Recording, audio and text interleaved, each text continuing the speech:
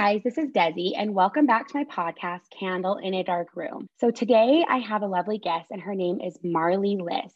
Marley is a sacred sensuality coach, a restorative justice advocate. She is a coach, a retreat facilitator, public speaker, published author, and the creator of the Sacred Sensual Wholeness Academy.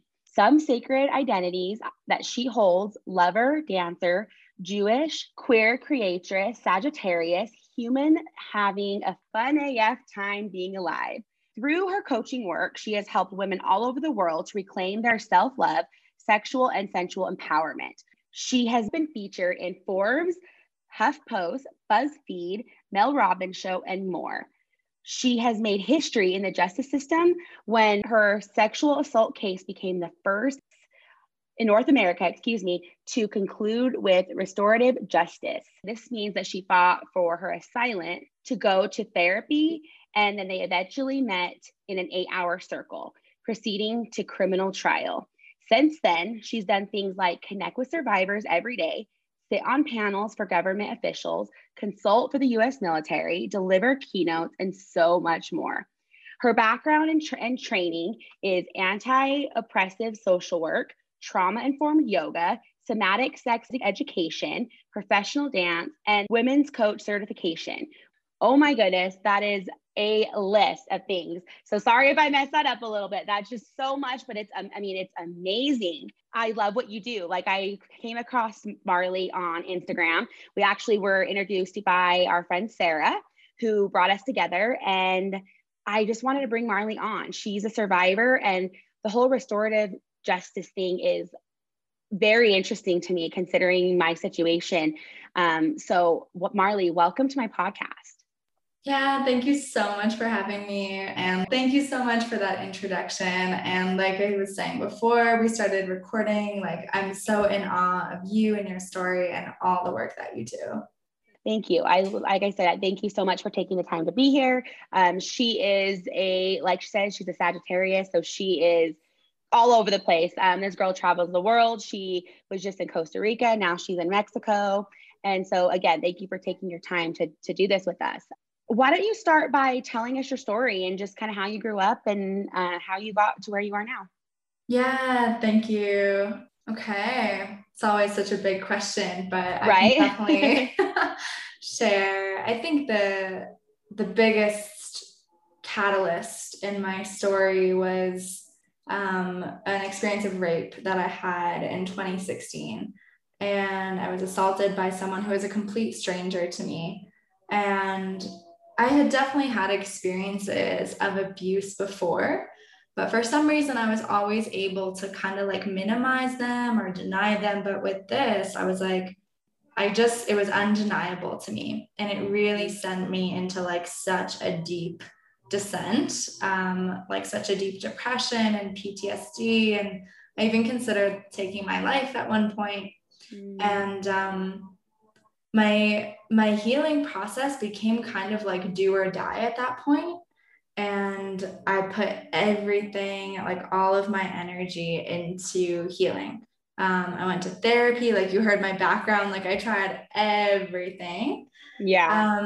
And the more that I healed myself and studied social work and learned so much about the context of like rape culture and what men are taught within patriarchy and how objectification is so normalized in our world, like it just became more and more strange to me to hold this narrative of like, this is one bad seed, like my assailant. Like I was like, this is like part of something bigger. And I just had so many unanswered questions, especially because I didn't know this person.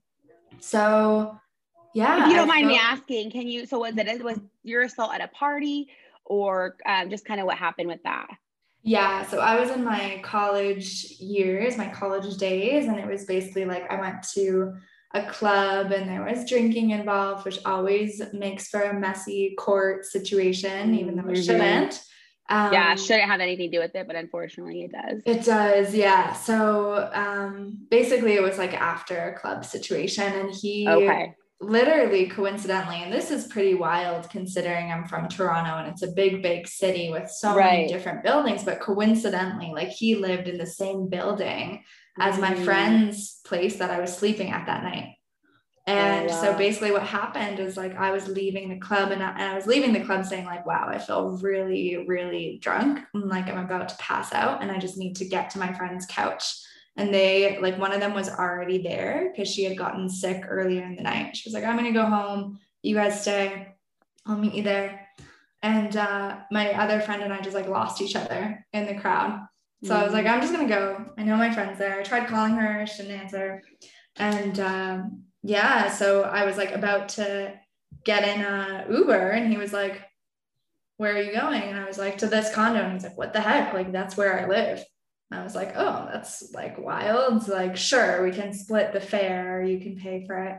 And then obviously I was like in a cab with him. And that's when he started being really handsy and touchy. And there was a lot of times that I was like, it just kept escalating. Like it just kept escalating. And I was like, I'm about to pass out right now. Like, do not touch me. And it just he did not listen, obviously. And when we got to the actual building, like my friends just weren't answering the phone. I was like buzzing their apartment, calling them. And I was like, oh, I'm about to fall over. And he's like, well, you can lie down in my apartment. And this is the part where I wrestled with self-blame so much because I was like, oh, so stupid of me. But I've done a lot of work to be like, right. No. Like, I mean, it doesn't really matter what the situation was, but yeah, I mean, you were just trying to find a safety in that moment. Exactly. So yeah, I basically got to his place and like, just like laid down on the couch. And within like 5 seconds, he like pulled my pants down and I was like, no, like I'm not, like, do not touch me. And he just kept going. Eventually he like covered my mouth and just like, he kept saying, it lasted like 4 or 5 hours as well. And he kept saying, it was very strange. Like he kept saying, I'm so sorry. This is so fucked. I'm so sorry. This is so fucked, but continuing. So, wow. So at this point, were you, because obviously, you know, you were drunk, were you able to try to fight back, or were you just too kind of gone that you didn't have much strength at that point? I kept saying no. And then eventually like my body just froze, and I've read so much about that and heard so much about that, but it really is like such a strong experience. And I just like checked out, which again, like at the time I really judged myself for that. And now that I've done so much trauma work and healing and I work with women, you disassociated from that. Now I'm like, okay, that was my body trying to keep me safe. So like, yeah. So yeah. Wow. So really long time. And then were you able to, like, how did you escape, or did you just get up? So, like, how did that? He did use like penetration, and then he finished. And when he finished, he like he went to the bathroom, and he was in the bathroom for like a while, or at least it felt like a while. And I feel like I just remember lying on his like bed and just realizing, like coming back to my body with the realization that it was getting light out. So I was like, holy shit, like it's been hours because the sun is freaking coming up. And just something about that like brought me back to the moment. And I just like got up so fast, grabbed myself so fast, and just like ran out of the place. Yeah. Did you call 911 right away, or what happened with that? So I went back to where I was living, and I actually like remember standing outside my really close friend / roommate's door for so long. And I was like, Marley, you can knock now and tell her what happened, or you probably won't tell anyone ever. Like it was this really clear voice. And after a while I knocked on the door and I told her, and we literally didn't know what to do. Like I'm pretty sure she Googled what to do when your friend's raped. And the direction was like, go to the hospital. So that's what we did. And the nurses were understaffed, so I had to wait 24 hours for a rape kit. Oh my gosh. Like, don't shower, don't change. So that was obviously horrible. And then I did. And then I went and I did the rape kit, and that was obviously really, really hard. And that's when they were like, would you like to report? We can call a police officer. And I was like, sure. And this is such a key moment to me because it was basically like, as it is for most of us, like you either report or you don't. Yeah. And there's no like third option. In There's between. no alternative option. And I was like, well, I don't want nothing. And also like he lives in the same building as my friends, and just like, I don't want nothing. Like that felt ridiculous to me. So I was like, okay, yes. And I'm sure you can relate to this. Like I had no idea what I was getting myself into in terms of like commitment, going to court. Like for me, it was 3 years of like the emotional trauma. And it wasn't until 3 years after going through the punitive system that I actually even learned about restorative justice. Yeah. That's crazy. So tell us a little bit about that. So you went to court, like you said, it was a three-year process for the whole court system. And was he sentenced? No, so I was like focusing on my healing so much. And after 2 years, we went to preliminary trial. It might be different because I'm in Canada, but it also might be the same. Preliminary is basically like, do we have enough evidence to go to a criminal trial? We never actually went to a criminal trial. We went to the prelim, which I hated. Like I hated it. Like I was on the stand for like 5 hours being drilled with questions, and he's just looking at the ground. That's the worst part of the court system, I feel like, is that re-traumatizing the victim and having them tell their story over again, and then having their lawyer come and basically tear you apart. It's horrible. It is so horrible. And it just didn't make any sense to me. Like I was like, and like you said, he's just sitting there looking down while you're the one that's on the stand being ridiculed. It was just I'm like, this isn't justice. Like it wasn't making sense to me. And I also had like, I deemed it very delusional. So I didn't speak about it for a long time.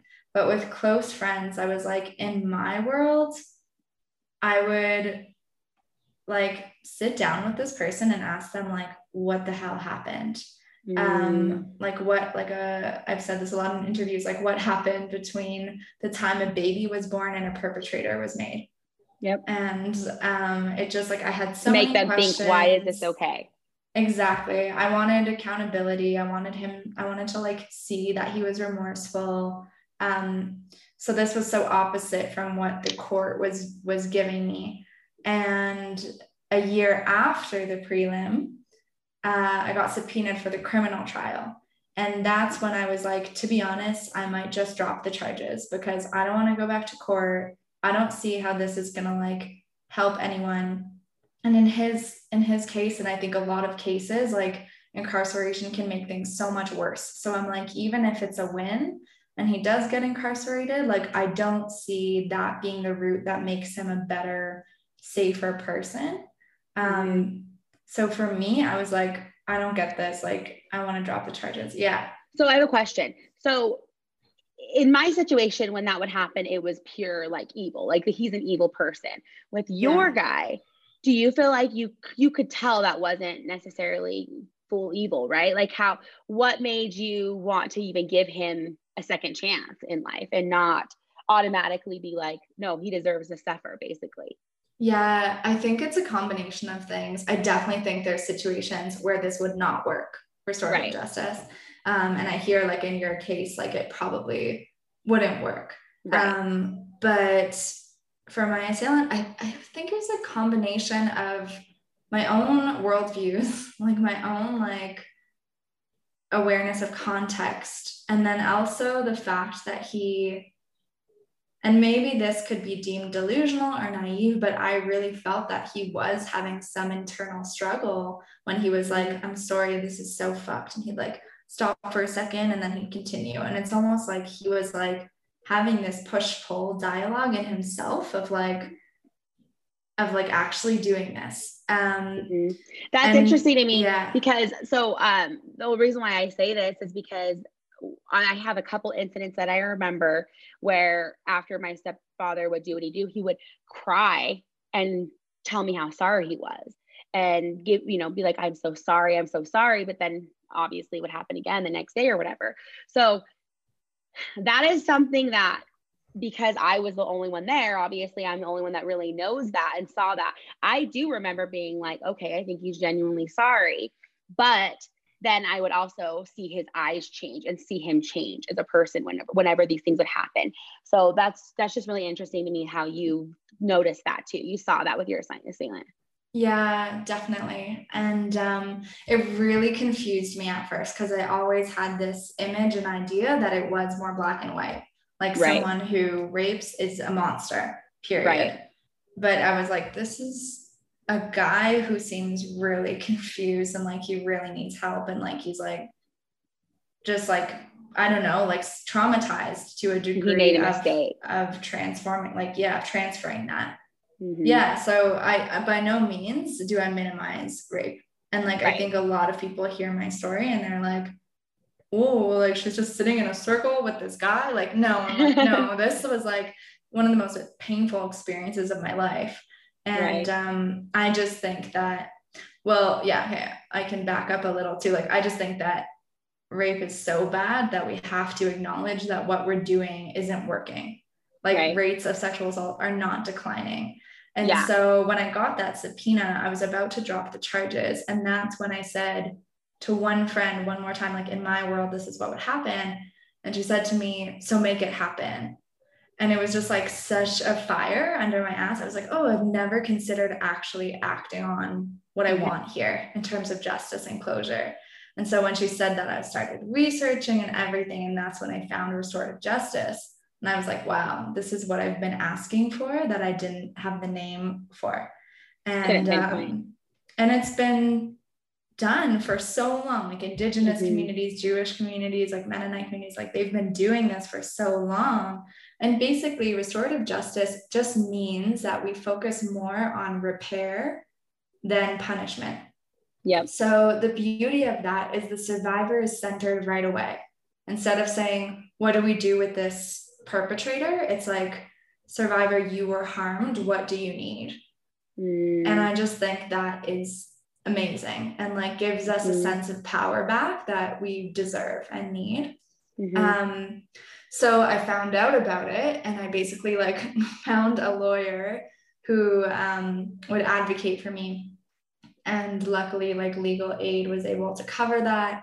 And we called a meeting with the prosecutors and said, we don't want to proceed to criminal trial. We want to do restorative justice. And they were like, this has never been done through the courts in North America. So they were like, are you okay? Like, do you have Stockholm syndrome? What's going on? Like, what do you mean to the courts? Like for them to make it like part of his, like basically like his sentence is to make him do it?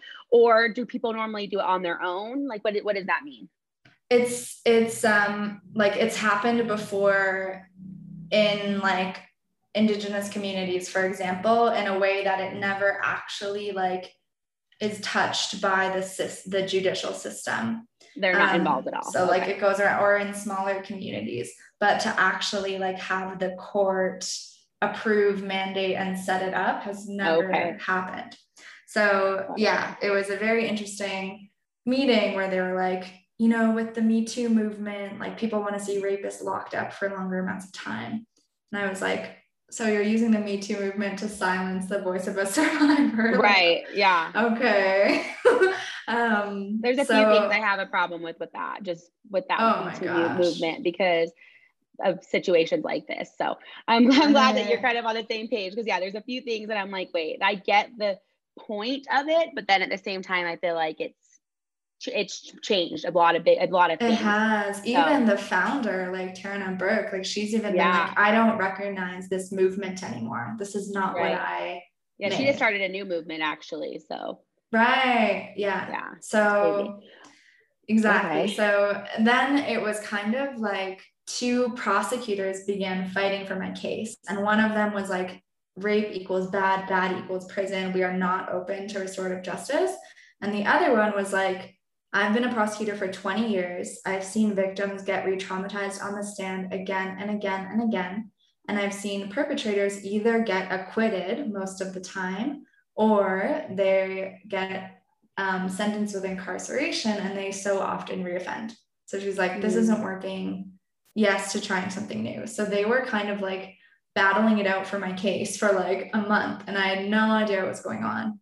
And then eventually my lawyer called me and he was like, we got a yes from a judge. Like one of the prosecutor who was like for it just like went to the judge and made it happen. And he was like, your assailant is going to start therapy right away. And when he's ready and when you're ready, you're going to meet in a mediated circle. So will you explain the restorative justice, kind of what's the word I'm looking for? Like the plan, like how does this whole process work? So he has to go to therapy?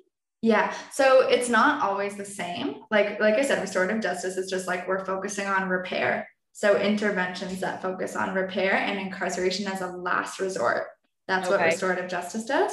So it can look so many different ways. But for my case, it was like he's going to therapy for 6 months and then we're meeting in this circle and we'll see how it goes from there. And this might sound like dramatic or something, but getting that call was like the most healing, beautiful moment of my life, because it was like the first time that my voice was being heard and honored. And the system was like, we're going to listen to you. And I was that alone. I was like, wow, this is all I've wanted. And like, holy shit, I've been heard. Exactly. I love that. That's an amazing feeling. Yeah. And then him starting therapy, like I was like, yes, this is a person who I feel has just like totally, I don't know, like lost themselves in trauma and conditioning and so much shit. And like, he needs help. Like he needs help so that he doesn't do this again. And knowing that he was going to therapy, learning about consent culture, like unlearning patriarchy and rape culture, like learning how to respect women, like that meant so much to me. I was like, good, good. Can we sign up all men for this class? Could this just be like a normal grade school class and high school class? Like, why is this just not a normal like etiquette class? Like you can take a class in England and other countries to teach you how to eat properly with 4 forks, but yet you can't get a class that's going to teach, women and men the respect of each other and those type of boundaries and all of that. Like that's one of the things that I would love to put in the school system one day, is just kind of that, just the respect issue of the opposite sex. And so I love that. I love that. I'm like, please do that. And I know we talked about collaboration. I'm just like, I feel like on our list, like add it to the list for sure. Like, I think this should be essential. And that's such a big reason why I do what I do now. Cause I'm like, everyone needs this education and information. So yeah, he started therapy and I just felt heard. And then about like 6 months later, we met in a restorative justice circle. Who's in the circle? So a beautiful aspect of restorative justice too is that it is community oriented. So it acknowledges that when a trauma happens, many people are impacted, right? Like my mom's life was changed, my sister's life was changed. So both of them were actually in the circle as someone impacted. So they were also able to get justice, to get closure, to be heard. So my mom, my sister, myself, my lawyer, the prosecutor who advocated for me, who's now like a sister that I hang out with and call. That's awesome. And plan the revolution with, like, she's amazing. Awesome. My assailant and his friend and 2 mediators. Okay. Yeah. And tell us about that, about the circle. So it was obviously very intense. And again, I'll just reiterate, like I had met this person during assault, once in court, and then in this mediation. So it was intense. And as much as my like self that had done so much healing was like, this is empowering, like this is for me, this is for my healing, like all this stuff, my like traumatized subconscious like inner child self was like, oh, like shaking. Well, I can't even imagine. Yeah. And basically it was beautiful in that the mediators did everything they could to create a safe space. They even like met with each of us one-to-one before and said like, what are your fears? What do you want out of this? Like, how can we make this feel safe? Which just the contrast between that and a courtroom, like, that level of care. Night and day. Exactly night and day. And the mediators asked us one question, which was, what brought you here today? And we took 8 hours going around the circle, which people are often like, that sounds horrible, but I needed it to be 8 hours. Yeah. No, that's definitely something I can't imagine. I can't imagine doing something like that. And it's like, you've got a time limit, an hour, hour and a half. Like, no. 8 hours is like perfect, because it's literally enough time that's a lot to process and take in, and emotions to go through. And especially if you're trying to do the, whole forgiving aspect of it and all of that, like, you got to be able to feel it all the emotions, So yeah, I think, 8 hours sounds like a long time, but also knowing the situation and knowing how that process works, like, I definitely think 8 hours is, it could have been longer, I'm sure. Exactly. Yeah. So it started off really hard, and I feel like the first few hours were like purging out the shit, like voicing the grief, like voicing the anger, the confusion, like asking the questions I needed to ask, like all these things. And then it did get to this place of like actually hearing what I didn't even realize I needed to hear that much, and just like seeing him shed tears of remorse, like that meant so much. I know, again, like some people might be like, that sounds so minimal, but it is what I needed. And like having him look me in the eye and say, like, I'm so sorry I sexually assaulted you. There's nothing I can do to take it back. And I hope that being here today can help. And when he said that, I literally physically felt a knot in my stomach untie. And I just started like bawling, like a relief. Yeah, it was like so powerful. That makes me emotional just thinking about it, because sorry, I'm just trying to process that, because that's a lot. That's, huge of you to even put yourself in that situation. But the fact that you were able to give him grace even after what happened and what he did to you. And wow, I just commend that a lot for you and for him. But I just can't even, like, it's literally like making me like emotional, because I know that feeling of not having that closure and not getting that apology and not getting that. And so to get that can only, like, that's like a dream for me to like be able, I've gone to court a couple times against my old stepfather, and every time they've given him the opportunity to say something, and unfortunately he always has nothing to say. And that's the part that sucks for me, is I'll never get that closure. And so for you to hear people like you go through this and have that is, I think, incredible. And that is just a whole other side of healing. And that, honestly, like, doing something like that for me back in the day, or if I would have heard those words, I think would have helped my healing 10 years ago, instead of where I am now at 31 years old and had just gotten to this other side, So I think that sounds beautiful. It sounds intense. But yeah, do you, after everything happened, explain like kind of that self of closure afterwards, and how you kind of continue to heal afterwards? Yeah, thank you so much. I really do wish that this was possible for everyone who wanted it and needed it. Right. And there are some beautiful ways, like restorative justice interventions that even will use like a stand-in, or someone who, like, you could even do a circle process with someone who had been like they had perpetrated a similar crime to someone else, and now they're like participating in circles as a stand-in to so there's some pretty amazing like interventions. But I do and I had never really heard of restorative justice until this last year, when I interviewed somebody named Brittany Piper, and she told that was part of her plan. She hasn't done it yet. She ended up having a baby, so she hasn't done it yet. But that's what she talked about. And I honestly, considering I've been in this field for 11 or so years, I hadn't really heard of that. Like, I have heard of a few things of like people going and talking to their perpetrator in prison, or whatever the situation is, and kind of, or writing him a letter, or those type of things. But with what you just explained, I never had really heard of that before.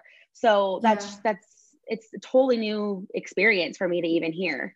Yeah, I think it is for most people. And this is one of the reasons why I've chosen to be so loud about it. Cause I'm like, Yeah. everyone needs to know. Like, You have and options. exactly. So honestly, like that circle experience, by the end of it, I was like, I'm so fucking powerful. Like I feel so empowered. Like I can do anything. Like I can face this person. Like I just had that sense of like, I really let something go in that You literally, room. you went face to face with the darkest thing that you could have ever gone against. Like Yeah. literally someone's worst nightmare, and you faced it like head on. And I Yeah. think then that is just freaking incredible. And that feeling of empowerment, I again can't imagine how amazing that felt. Oh, thank you. Like, yeah, so incredible. And I just left that room feeling like lighter. And I was like, holy shit, like people need to know about this. I've never, Mm-hmm. ever, ever, ever seen or heard of a survivor leaving a courtroom feeling empowered and lighter than when Yeah. they went in. Maybe it's happened, but I haven't seen it. Yeah. And I just, yeah, I was like so mind blown by this. And so anytime I talked to someone about it, they were like, you need to share this with the world. And so I kept doing my own healing and my own like empowerment work to be able to be so loud about it. And I started emailing the media, and basically a publication ban was lifted like a month after the circle. And there were 6 articles that came out on one day. It was like Oh, wow. HuffPost, BuzzFeed, like some really big platforms. Like it's been shared in Forbes, like big platforms. And so once that happened, it was like all at once. Like I got hundreds and hundreds and hundreds of emails from survivors, got tons of interview requests. Like a documentary filmmaker approached me. Oh my gosh. Eventually I like signed like the story's being made into a Hollywood miniseries. Like, Oh, wow. so So it it just is, they're started. going to make a mini series on it then? Oh, that's Yeah. so cool. And the biggest part for me, so I was already like leading retreats about self-love and teaching yoga. Like I was already on that path. And women just started messaging me being like, how do I reclaim my sexuality? How do I feel like essentially empowered? And I just was like, I'm going to claim this. Like, I'm going to claim that this is my life's work. Got a business coach, like started doing all this stuff, and officially launched a coaching business almost like about a year ago. Mm-hmm. And it's been like the dreamiest work ever. Like I get to work with women every single day who are transforming shame and trauma into like empowerment and learning to love our bodies and like be like in full embodied presence and not dissociation, and Mm. to meet our intimacy as like healing and empowering. And it's just, I just love it so much, and I'm doing it my way, and it Yeah. feels so good. Yeah. Wow, that's incredible.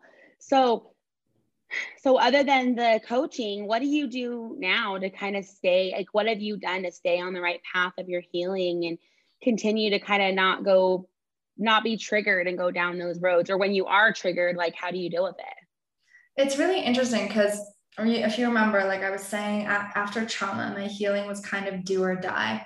And it was Mm-hmm. like I had to go to therapy, I had to do that stuff in order to be okay. And then at some point, it just became part of my day to day. Like it's no longer like I do that stuff because I'll be in crisis without it, but it's like because I love it, because I met my communities there, all these things. So I'm just like committed to always having someone support me. Like I came out as lesbian 2 months ago. Oh, And okay. yeah, and right when I did that, I found myself like a coach who's all about like self-love related to sexual orientation. Like I'm just so like I see the places that I need healing and help, and I like know that people out there are doing that work, and I lean into those resources. And I've been Mm-hmm. blessed AF financially to have had my coaching business like take off. I'm making way more money than I did when I was like trying to work within someone else's model of like healing Mm-hmm. and stuff. So yeah, I make it part of my everyday. And it's also such a beautiful motive that like I know when I take better care of myself, I'll show up as a better coach. Yep, So absolutely. it makes me like so committed to that self-care. And like every other human, I definitely have moments of like triggers or cycles of feeling shitty or unsafe or whatever. And I feel like I'm able to give myself so much compassion in those spaces and to just be like, it's okay. Like, you're a human. It's normal to feel everything. It's normal to cycle. It's normal to get triggered when you feel unsafe. I even feel like a lot of gratitude for those triggers, because I know that they're trying to keep me safe. Like, if my body's freaking out, it's because I need something, like a different environment, or, you know, so I've really like reframed and reclaimed all of that. Wow, that's so cool. Yeah, like you said, I think I always say this to my clients and stuff as well, is healing is a lifelong journey. It's not something where you go to healing, you go to therapy, you do this and that for a year, and then you're good the rest of your life. Like you said, it's continuous work. And I still see a therapist. I take an antidepressant. I do the things that I need to do to take care of me, even though I know I'm in a different place and this is what I do for work now and I help others. But there's nothing wrong with that. There's nothing wrong with saying I continue to get therapy. I think therapy should be essential for everybody, in, you know, in some way or form or another. But especially anyone who's been through any type of trauma, because like you said, there's times when it will cycle through and you get triggered and, you know, things that you don't have control of, and that's okay. And I always say you have to feel it to heal through it, and you have to let yourself feel that and go through all of that. And then be like, okay, I felt it for a couple of days. Like I allowed myself to feel it, but now I'm ready to get up and take control again and, like, you know, be a fighter and keep going. So yeah, I love that you do that, because I think it's just so important for a lifelong journey of healing. Yeah, exactly. I love that. That's exactly it. It's like, give ourselves that moment to be in the shit. And then at some point, like, put on Christina Aguilera, fighter, get up, keep going. Like, absolutely. Yeah. I love that. So, with your sexuality and all of that, and then your sensuality, can you kind of give us some pointers of how you have come to terms with that and come to, like I told you before we got on, is that's something that I am still working with. Is, you know, I've been with my husband for 14 years. And so that aspect of it is safe. Like he's my safe space and there's no problem with that. But it's the little things that sometimes trigger you. Sometimes it's the way you're touched. Sometimes it's the way, you know, something like that. How do you get through those moments when you're having any type of triggers during sexual encounters or anything like that? And then how do you give yourself that permission and your body that permission to kind of to be okay with feeling it? You know what I mean? Mm-hmm. It's such a huge question, and it's such a huge process. Like we've been saying, like, healing is not just like wave a wand and then all of a sudden you're good. So it's definitely a big process. And I would love to share, like, before at the end, just like some resources and some offerings that I have for people to actually dive into that healing. Yes. But what I will say is, for me, I started approaching my sexuality and sensuality, every single aspect of it, as an opportunity for healing. And it was like, because this is the thing that has hurt me the most, that means there's the most healing available to me here. And so even like just a sense of reverence for my own body and my sexuality, and like even making self-pleasure like a meditation practice, where I'm like, this is a symbol of me reclaiming my body and my right to pleasure. And even just like setting an intention like that before, a really powerful, if people are listening or whoever are someone who has a partner or partners, you can even just like share your fears, your desires, your intentions before you're intimate. And even just that acknowledges that it's something deeper. It's not something where you're putting your like emotional stuff on pause in order to experience pleasure. It's like, wow, I know I'm going to process my emotional stuff through this intimacy. Work through it together while you're doing that. Yeah. Exactly. So just like really making your sexuality like a healing space. And the same way that we might, maybe people like connect with meditation and they're like, wow, meditation is my safe space. It's where I come back to my body, where I process. Like, that's what I made sexuality for myself. And like one more thing I'll say is like, one of the best things we can do for ourselves is drop the goal. Like, drop any goal of orgasm. Like, don't make it about that. Make it about like moment to moment to moment healing. wow, like what a thing to celebrate if you were able to stay in your body, if you were able to breathe into your belly, if you were able to not worry about what you look like, if you're able to just like be present, if you're able to enjoy and feel safe, like those are all huge things to celebrate. But so often we're like, oh, well, I didn't climax or whatever, right? And we'll stuck in our head, right? Exactly. So just approaching it as a healing space. And I think that like, because it's such a primal and in the body thing, like pleasure and intimacy and sexuality, I think it's also one of the most powerful ways we can heal, because it's really like, it's also where we come from. Like it's how we were created and born. So just, No, I love that. I want to, next time you have a little workshop or something, I would love to attend that, because I think that, like you said, that's such a big part of someone's healing. And I would love to learn more about that. When you, after everything happened and you were, right after you were assaulted and everything, did it take a while for you to figure this out? Like to figure out how to like allow yourself to be sexual again and allow yourself to kind of be open to that? Were you kind of ever like embarrassed or ashamed of like sexuality, or explain a little bit about that? I feel like that was the biggest thing that broke for me, and I felt completely shut down. Like I felt like I had no sexuality, and I was like terrified of intimacy and all these things. And then, you know what it was like? It was like, when people get in a car accident and they say like, you should get behind the wheel, otherwise like you'll never drive again because you'll get scared.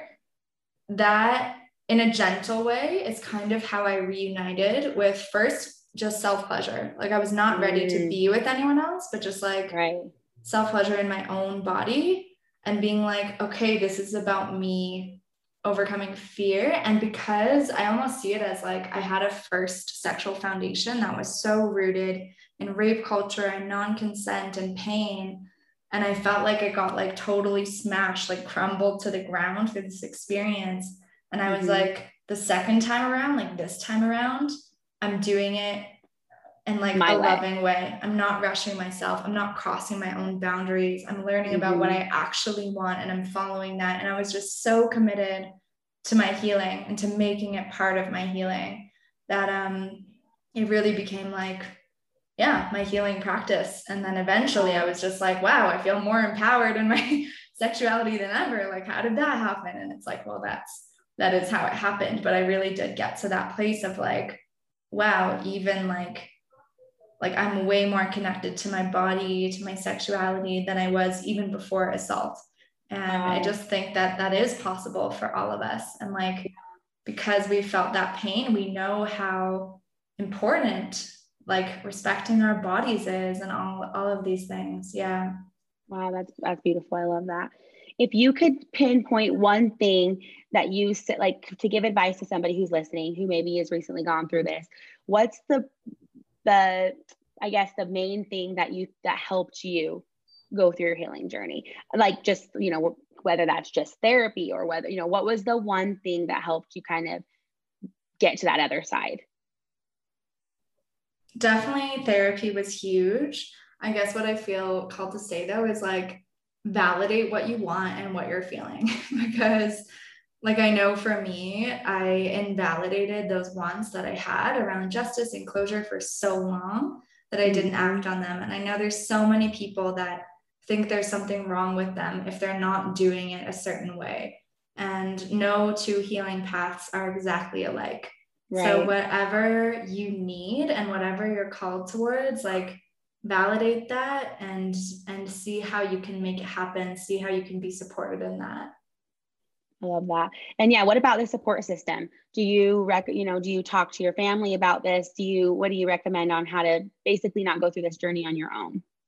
So something I'll share, because I do have to go in like 2 minutes, something I'll share is that I'm actually in the next few days launching a membership platform called the Sensual Queendom. And it's all about everything we're talking about, like turning trauma and shame into such beautiful empowerment. And really importantly, like sisterhood support, connecting with women all over the world, like solidarity, I think is so key. Survivor solidarity is so key. So this is my most accessible offering ever. It's like less than $1 a day, and there's going to be tons of content and like guest interviews. I'd love to bring you in, and Yes, guest interviews, and how long does practices. this last? It's like for life. It's for life. Oh, It's like okay. as long as I want it to last. But I Oh, picture okay. it lasting like years and years. So it's like a monthly membership that you can just pay for. You can even have it as an app. And I'm Oh, wow. sharing like all the tools that helped me not just survive, but thrive, and all the tools that I share with my clients. And I'm just very excited about the accessibility piece because I know that it's so needed. Absolutely. Yeah, I just started a course program. I start actually March 10th. So next Tuesday is my course, and it's called Finding Purpose in Your Trauma. And that's what we're working on. And that's where I want to bring you in as well, to talk to people and just how to get back in touch with your sensuality and all of that. So I Yeah. love everything that you taught us today. Marley and I are planning on doing some things together in the future, so stay tuned. We're still trying to figure out what necessarily that's going to be, but we both have very similar visions of things, and we're both kind of working on the same thing and the same path. And so I'm so glad. I feel so connected to you, and I just am super happy that we have been able to connect. And I love that you did this interview with me. So thank you so much for being here. Yeah, thank you so much for having me. And I'll just say to the listeners, like if you feel called to connect with me, just follow me on Instagram at Marley Yeah. Liss. And I'm a human. So like say hi, reach out, tell me how you felt listening to this. And the membership is thesensualqueendom.com. And all women identified humans Perfect. are welcome and And loved. how much will So that be a yeah. month? 33 a month, but even like 279 annually. So that breaks down to like Oh, less than $1 a day. that's awesome. Okay. So yeah, you can find Marley on Marley Liss. That's MarleeLiss. Or she has a website, which is marleyliss.com. So you can find more of her course and everything else on there. Marley, thank you so much for being here. I loved everything about this. You guys make sure you're following Candle in a Dark Room, and we will talk to you guys next time.